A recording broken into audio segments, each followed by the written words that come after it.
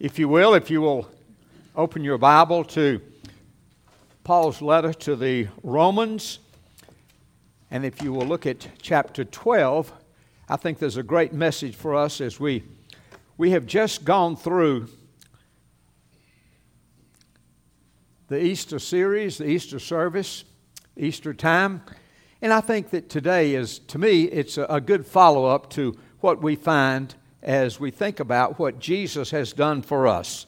So if you will, look at chapter 12 in Romans, and let's think about and let's look and let's consider the first 8 verses. So follow along in God's Word. Here the Apostle Paul writes, and he says, I appeal to you, therefore, brothers, by the mercies of God, to present your bodies as living sacrifices, holy and acceptable to God, which is your spiritual worship. And do not be conformed to this world, but be transformed by the renewing of your mind, that by testing you may discern what is the will of God, what is good and acceptable and perfect. For by the grace given to me, I say to everyone among you, not to think of himself more highly than he ought to think, but to think with sober judgment, each according to the measure of faith God has assigned. For as in one body we have many members, and the members do not all have the same function, so we, though many, are one body in Christ, and individually members of one another. Having gifts that differ according to the grace given to us, let us use them. If prophecy, in proportion to our faith. If service, in our serving. The one who teaches, in his teaching. And the one who exhorts, in his exhortation. And the one who contributes, in generosity. And the one who leads, with zeal. The one who does acts of mercy, with cheerfulness. May the Lord bless the reading and the hearing of this portion of His holy word. Let's just ask the Lord to be with us now as we think about His word, as we apply this to our lives. Heavenly Father, we pray that you'll be with us now. And Lord, it's our prayer that you would take these words, the truths of Scriptures that we have read this morning. And Lord, our prayer would be that your Holy Spirit would just apply them in such a way that, Lord, that all of these words become so real to us. And Father, we pray this now in the name of Jesus, who is our Savior, our Lord, and our King. Amen.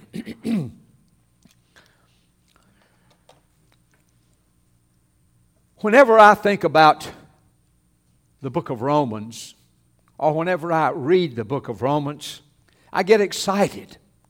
Because, here we have some of the great doctrines of the faith. For example, you've got the doctrine of the sovereignty of God. You've got the doctrine of sin. We've got the doctrine of election. We've got the doctrine of predestination. All that good stuff that we love. Well, it's all right here. And we thank the Lord because it's here. But now as we come down to chapter 5, to the chapter, the last 5 chapters, when we come down to that, actually what we have is the practical application of what it is that Paul has been teaching us in these first 11 chapters. Note how he begins. Look at verse 1 of chapter 12. And Paul says this. He says, I appeal to you, therefore. Now, I've said this before, but let me say it again. Whenever that word therefore appears, we need to ask the question, what is it there for?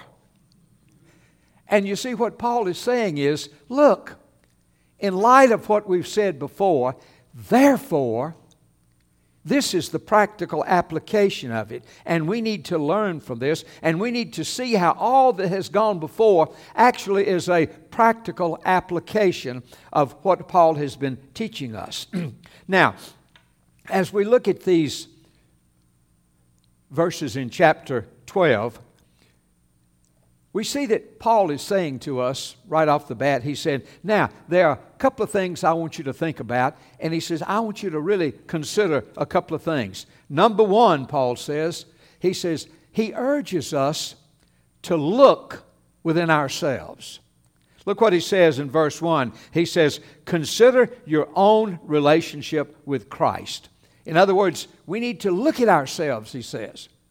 And then when we look at the second part, 4 through 8, Paul is saying this. He says, if we are truly saved, if we're in Christ, it's going to make a difference in our lives, in our everyday living. It's going to make a difference because we're going to be serving God and we're going to be serving His church. We're going to be serving His people. Now, that's what he says in these chapters. But now let's break it down and kind of look at it from a practical point of view. Now, first of all, as I said, in these first verses, there's a challenge here. And Paul says, we need to look at ourselves. And it's interesting, he says, we need to look at ourselves from 3 themes or 3 perspectives. Now, number 1, he says, from a perspective, a theme of consecration would be the idea. Now, note this.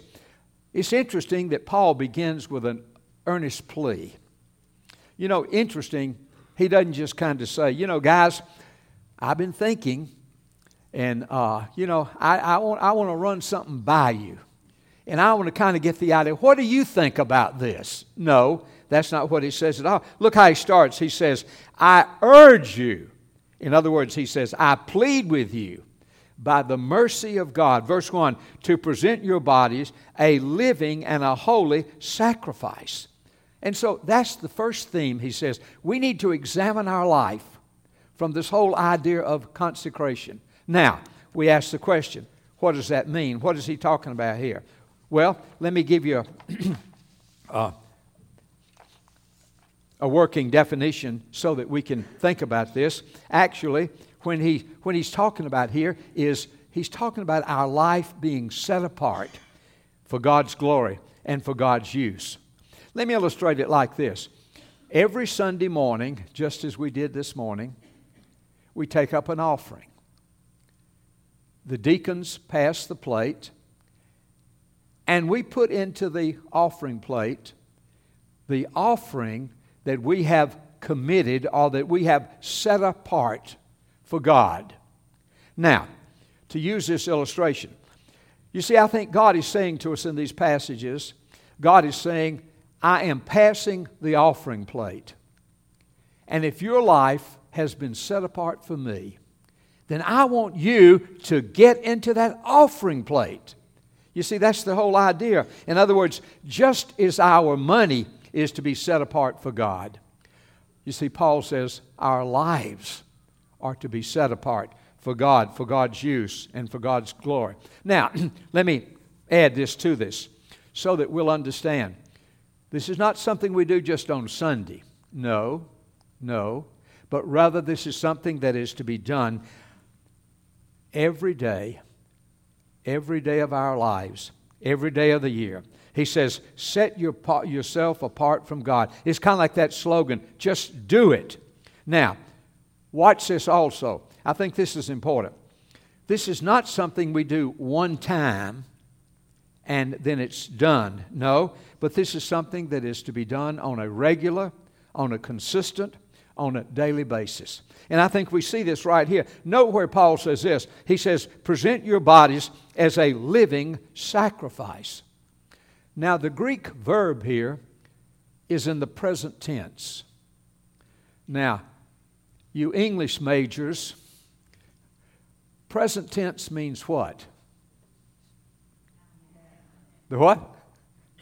There you go. It means continuous action. That's the idea. And you see, that's exactly what Paul is saying. Continuous action. It means that we are to commit our faith and our trust in Jesus on a regular, on a consistent, on a daily basis. Not just one time.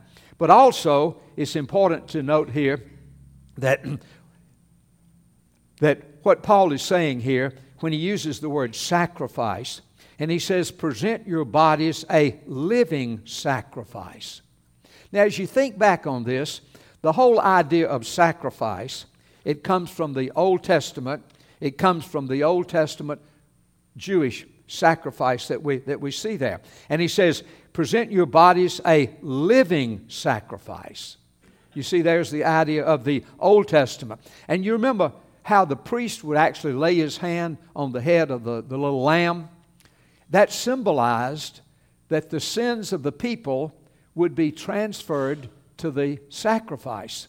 And then the sacrifice was offered up for the sins of the people. And there was a definite purpose there. And the purpose there was an atonement for sin. Well, now when you think about that and you apply that here, you see Paul is saying here, believers, men, women, young people, you are a living sacrifice. And also there's a definite purpose for that. And that is that our lives are to be used for God, for God's glory, for His purpose. And you see, when we think about this, this is exactly what consecration is talking about. And this is what Paul is talking about when he talks about that first theme, consecration. Giving all that we have, all that we do for God. Now, let me ask you a question here. And here I'm going to stop preaching and go to meddling. Let me ask you this, and certainly I ask myself the same question. Is my life, is your life really set apart for God? Have you and I, have we really given Jesus our all? You know, when you think about it, He certainly gave His all for us. Jesus died to take away our sin, to take away our guilt. He went to the cross there to give us salvation. We just, in the past couple of weeks, we've been talking about the blessings of Easter and the death of Christ and the resurrection of the Lord Jesus. And so we've been talking about that. And so I think then the question that we should be asking is, well, now, we know what Jesus did for us. But now, what is our response then to what Jesus has done? And so the question is, really what Paul is saying is consecration, in other words, being set apart for God, is that a word that describes our life today? I think it's something for us to think about it. And so here you see Paul says, Christian, look at yourself. And he says, first of all, look at yourself in terms of the theme of consecration, that is, being set apart for God, for His glory. Now, as we read here, we see along with that first theme, Paul says, I want you to look at your life in light of a second theme. And that second theme is what we would call transformation. Look at verse 2. He says, do not be conformed to this world, but be transformed. Think of it like this. You see, the person whose life is truly set apart for Jesus, set apart for the Lord, that person's life is in the process of being transformed, being changed. Now, note what he says in verse 2. He says, and do not be conformed to this world, but be transformed. Two important words here. Conformed and transformed. Now, the word conformed, as it's used here, it means an outward expression of something that doesn't really reflect what's inside. It means that something that's not really true to our faith is the idea. And you see what Paul is saying, child of God, don't be conformed to the things of the world. Paul says, don't do that. You know, when you think about it, there are four major themes, we might say. There are four major goals of this world system. And I think we can kind of sum them up with like this: fame and fortune, power and pleasure. And you see what Paul is saying that is that when things like this, any one or all of these things, whenever they dominate or control our lives, we are falling into a mold that really doesn't reflect our faith in Jesus, our belief in God. And you see, again, Paul is saying here, Christian, don't do that. Don't be conformed. Now, the word transformed, he says, be transformed in verse 2. Now, the idea there is we assume an outward appearance. we assume an outward expression. We assume an outward life that really reflects what's on the inside, what we believe. In other words, what Paul is saying is we need to become outwardly exactly what we are inwardly, what we believe and what we trust. And again, you see, Paul says, don't be conformed, don't be squeezed into a mold that comes from things like power and pleasure and fortune and fame, things like that. He says, but rather, as we think about it, our life, our outward life, the life we live, rather it should be conforming to our faith in Jesus, our faith in the Lord. We ought, in other words, what we believe, it should certainly affect the way we live. And that's what he is saying here. And so in these first 11 chapters, you see what Paul is saying here is that what we have here, we have the great doctrines of the faith. And Paul is saying that's very important. But he says also we need to understand how that those great doctrines of the faith, how they affect and how they apply to the Christian life. And you see, Paul is wanting us to come to the place where we say, Lord, my life is set apart for you. Lord, I am your servant, and Lord, I want to serve you. And you see, Paul is saying, we should be saying, by God's grace, by God's mercy, my mind, my heart, my actions, my attitudes, they all are committed unto the Lord. Now, notice in verse 2, he says the basis is consecration. In other words, Paul says it all begins by being set apart for God. And then he goes on and he says, and following that, there comes transformation. That is, are we becoming more and more like Jesus? But then there's a third theme here. And you see, Paul says we need to be thinking of ourselves in light of these three themes: consecration, transformation, and then the third thing is evaluation. We need to be looking at ourselves. Look at verse 3. For through the grace given to me, I say to everyone among you not to think more highly of himself or herself than he ought to think, but to think so as to have sound judgment. Verse 3 is here talking about a proper evaluation of ourselves. You know, when we think about it, and I think we all agree with this, that there's probably a tendency today that we would think more highly of ourselves than we ought to think, or maybe we would think more lowly of ourselves than we ought to think. It's really hard, it's tough to have the right perspective, the proper perspective when it comes to what the Bible says. And you see, that's why God says we need to give God's the glory, and this is why we need God's grace and God's mercy. But we need to be taking God at His word, because it's only then that we're able to really see and understand and see ourselves as we really are. Because it takes real humility to do a proper evaluation and to see ourselves as God sees us. And so when we think about all of that and we put all of that together, I think the question then that we come down to would be a question like this: is my life, is your life, is my life really committed? Is it really set apart for God? Am I being transformed? Am I becoming more and more like the example of the Lord Jesus? Outwardly, I'm reflecting what I believe inwardly. Now, that's what we have in these first verses. Then as we come down to verses 4 through 8, we see that Paul is showing us how all of that we've been talking about, how all of that applies to our everyday Christian life as members of the body of Christ. And again, you see what Paul is saying. If we are truly saved, that means if I truly love Jesus, it's going to make a difference. It's going to make a big difference in my life. And you see, when you look at verses 4 through 8, Paul points out what that difference is going to look like. Now, if our life is truly set apart, we're going to want to serve God. I love to tell the story about a lady in a church that I served back in Alabama. And her story would be something like this.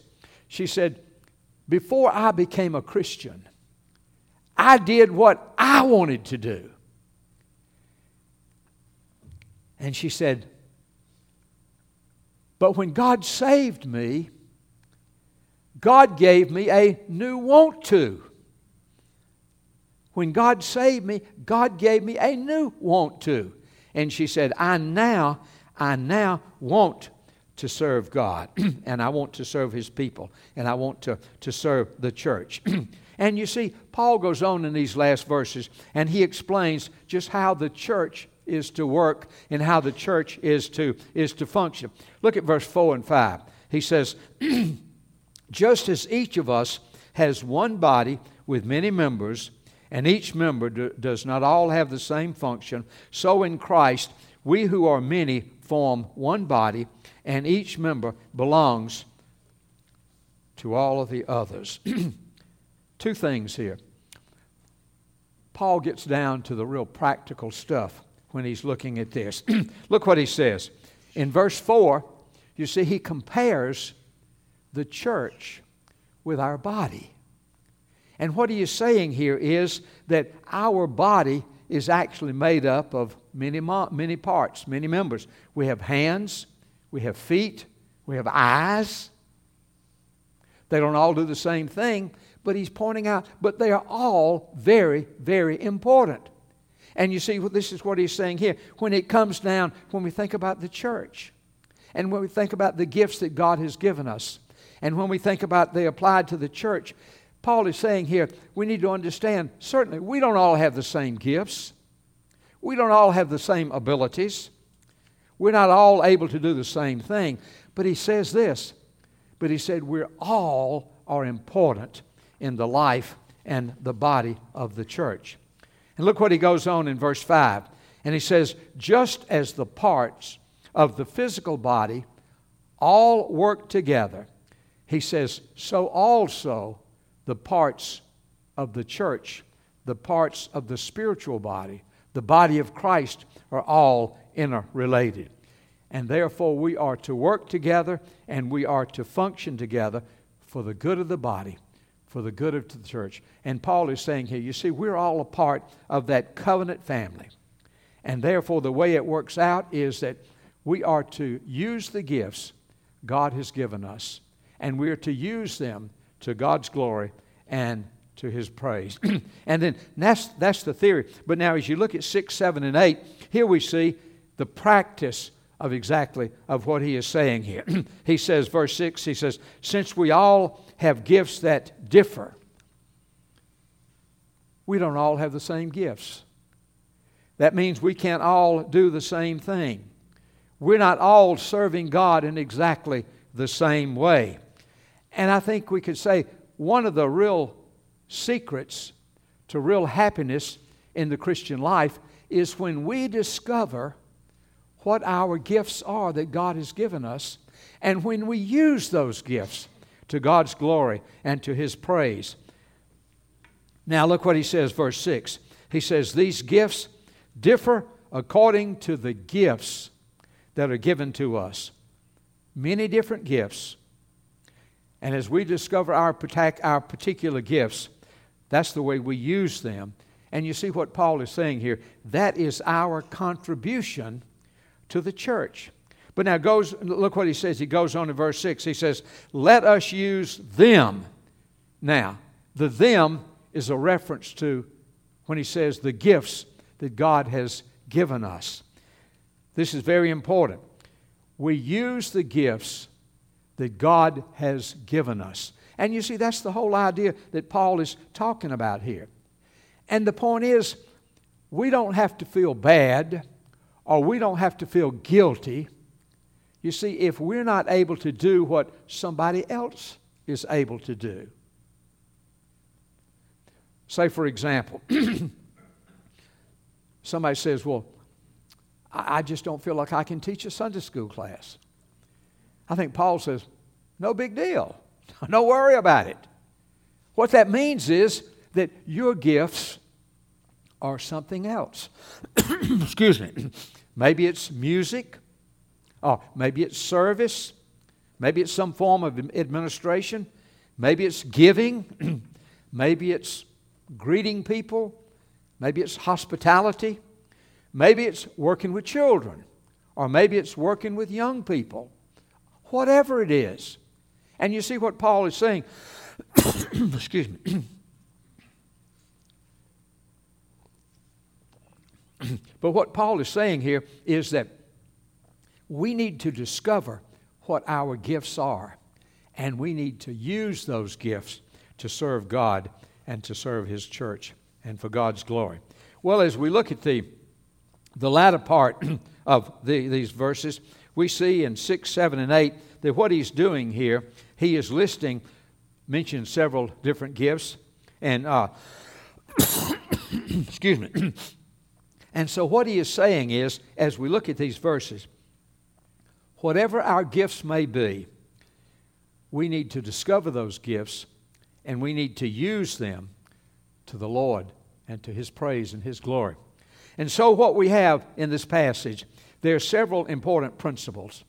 But I think really what it all boils down to, when we all look at what it's saying, really Paul is saying here, he's encouraging us to look at ourselves, to examine ourselves, to ask us. I ask me and you ask yourself, do I really know Jesus? Am I really serving Jesus? Secondly, you see what Paul is saying here is if we are truly saved, Paul says it's going to make a difference. It's going to make a difference in the way that we serve. And so in conclusion, as we think about this, I challenge myself and I challenge you as I think about these overall verses, what Paul is really saying here. And I think overall what Paul is saying is we need to look at ourselves. And here's the question. And I ask myself the question, and I trust that you will ask yourself the question too. Do we know Jesus as our Savior and Lord? Do we really know Him as Savior and Lord? Do we? Has our life been set apart? Has my life, has your life been set apart for the Lord? Am I truly serving Him? Because if it's set apart for the Lord, I'm going to be serving Him. And you see, Paul says in these words, and we see it kind of sums it all. Paul says, I urge you, in other words, he says, I plead with you by the mercies of God to present your bodies a living and a holy sacrifice. May that be our prayer. Let's pray together. Heavenly Father, we thank you for these, your words that you've given to us. And Lord, how we pray that your Holy Spirit will just, Lord, take these truths. And Lord, we ask that you will apply them to our hearts and our lives in such a way that, Lord, that all of this becomes real to us. Father, we pray that indeed that we might know you as Savior and Lord and King. And that, Lord, that we might be seeking to serve you. We pray this in Jesus' name and for His sake. Amen.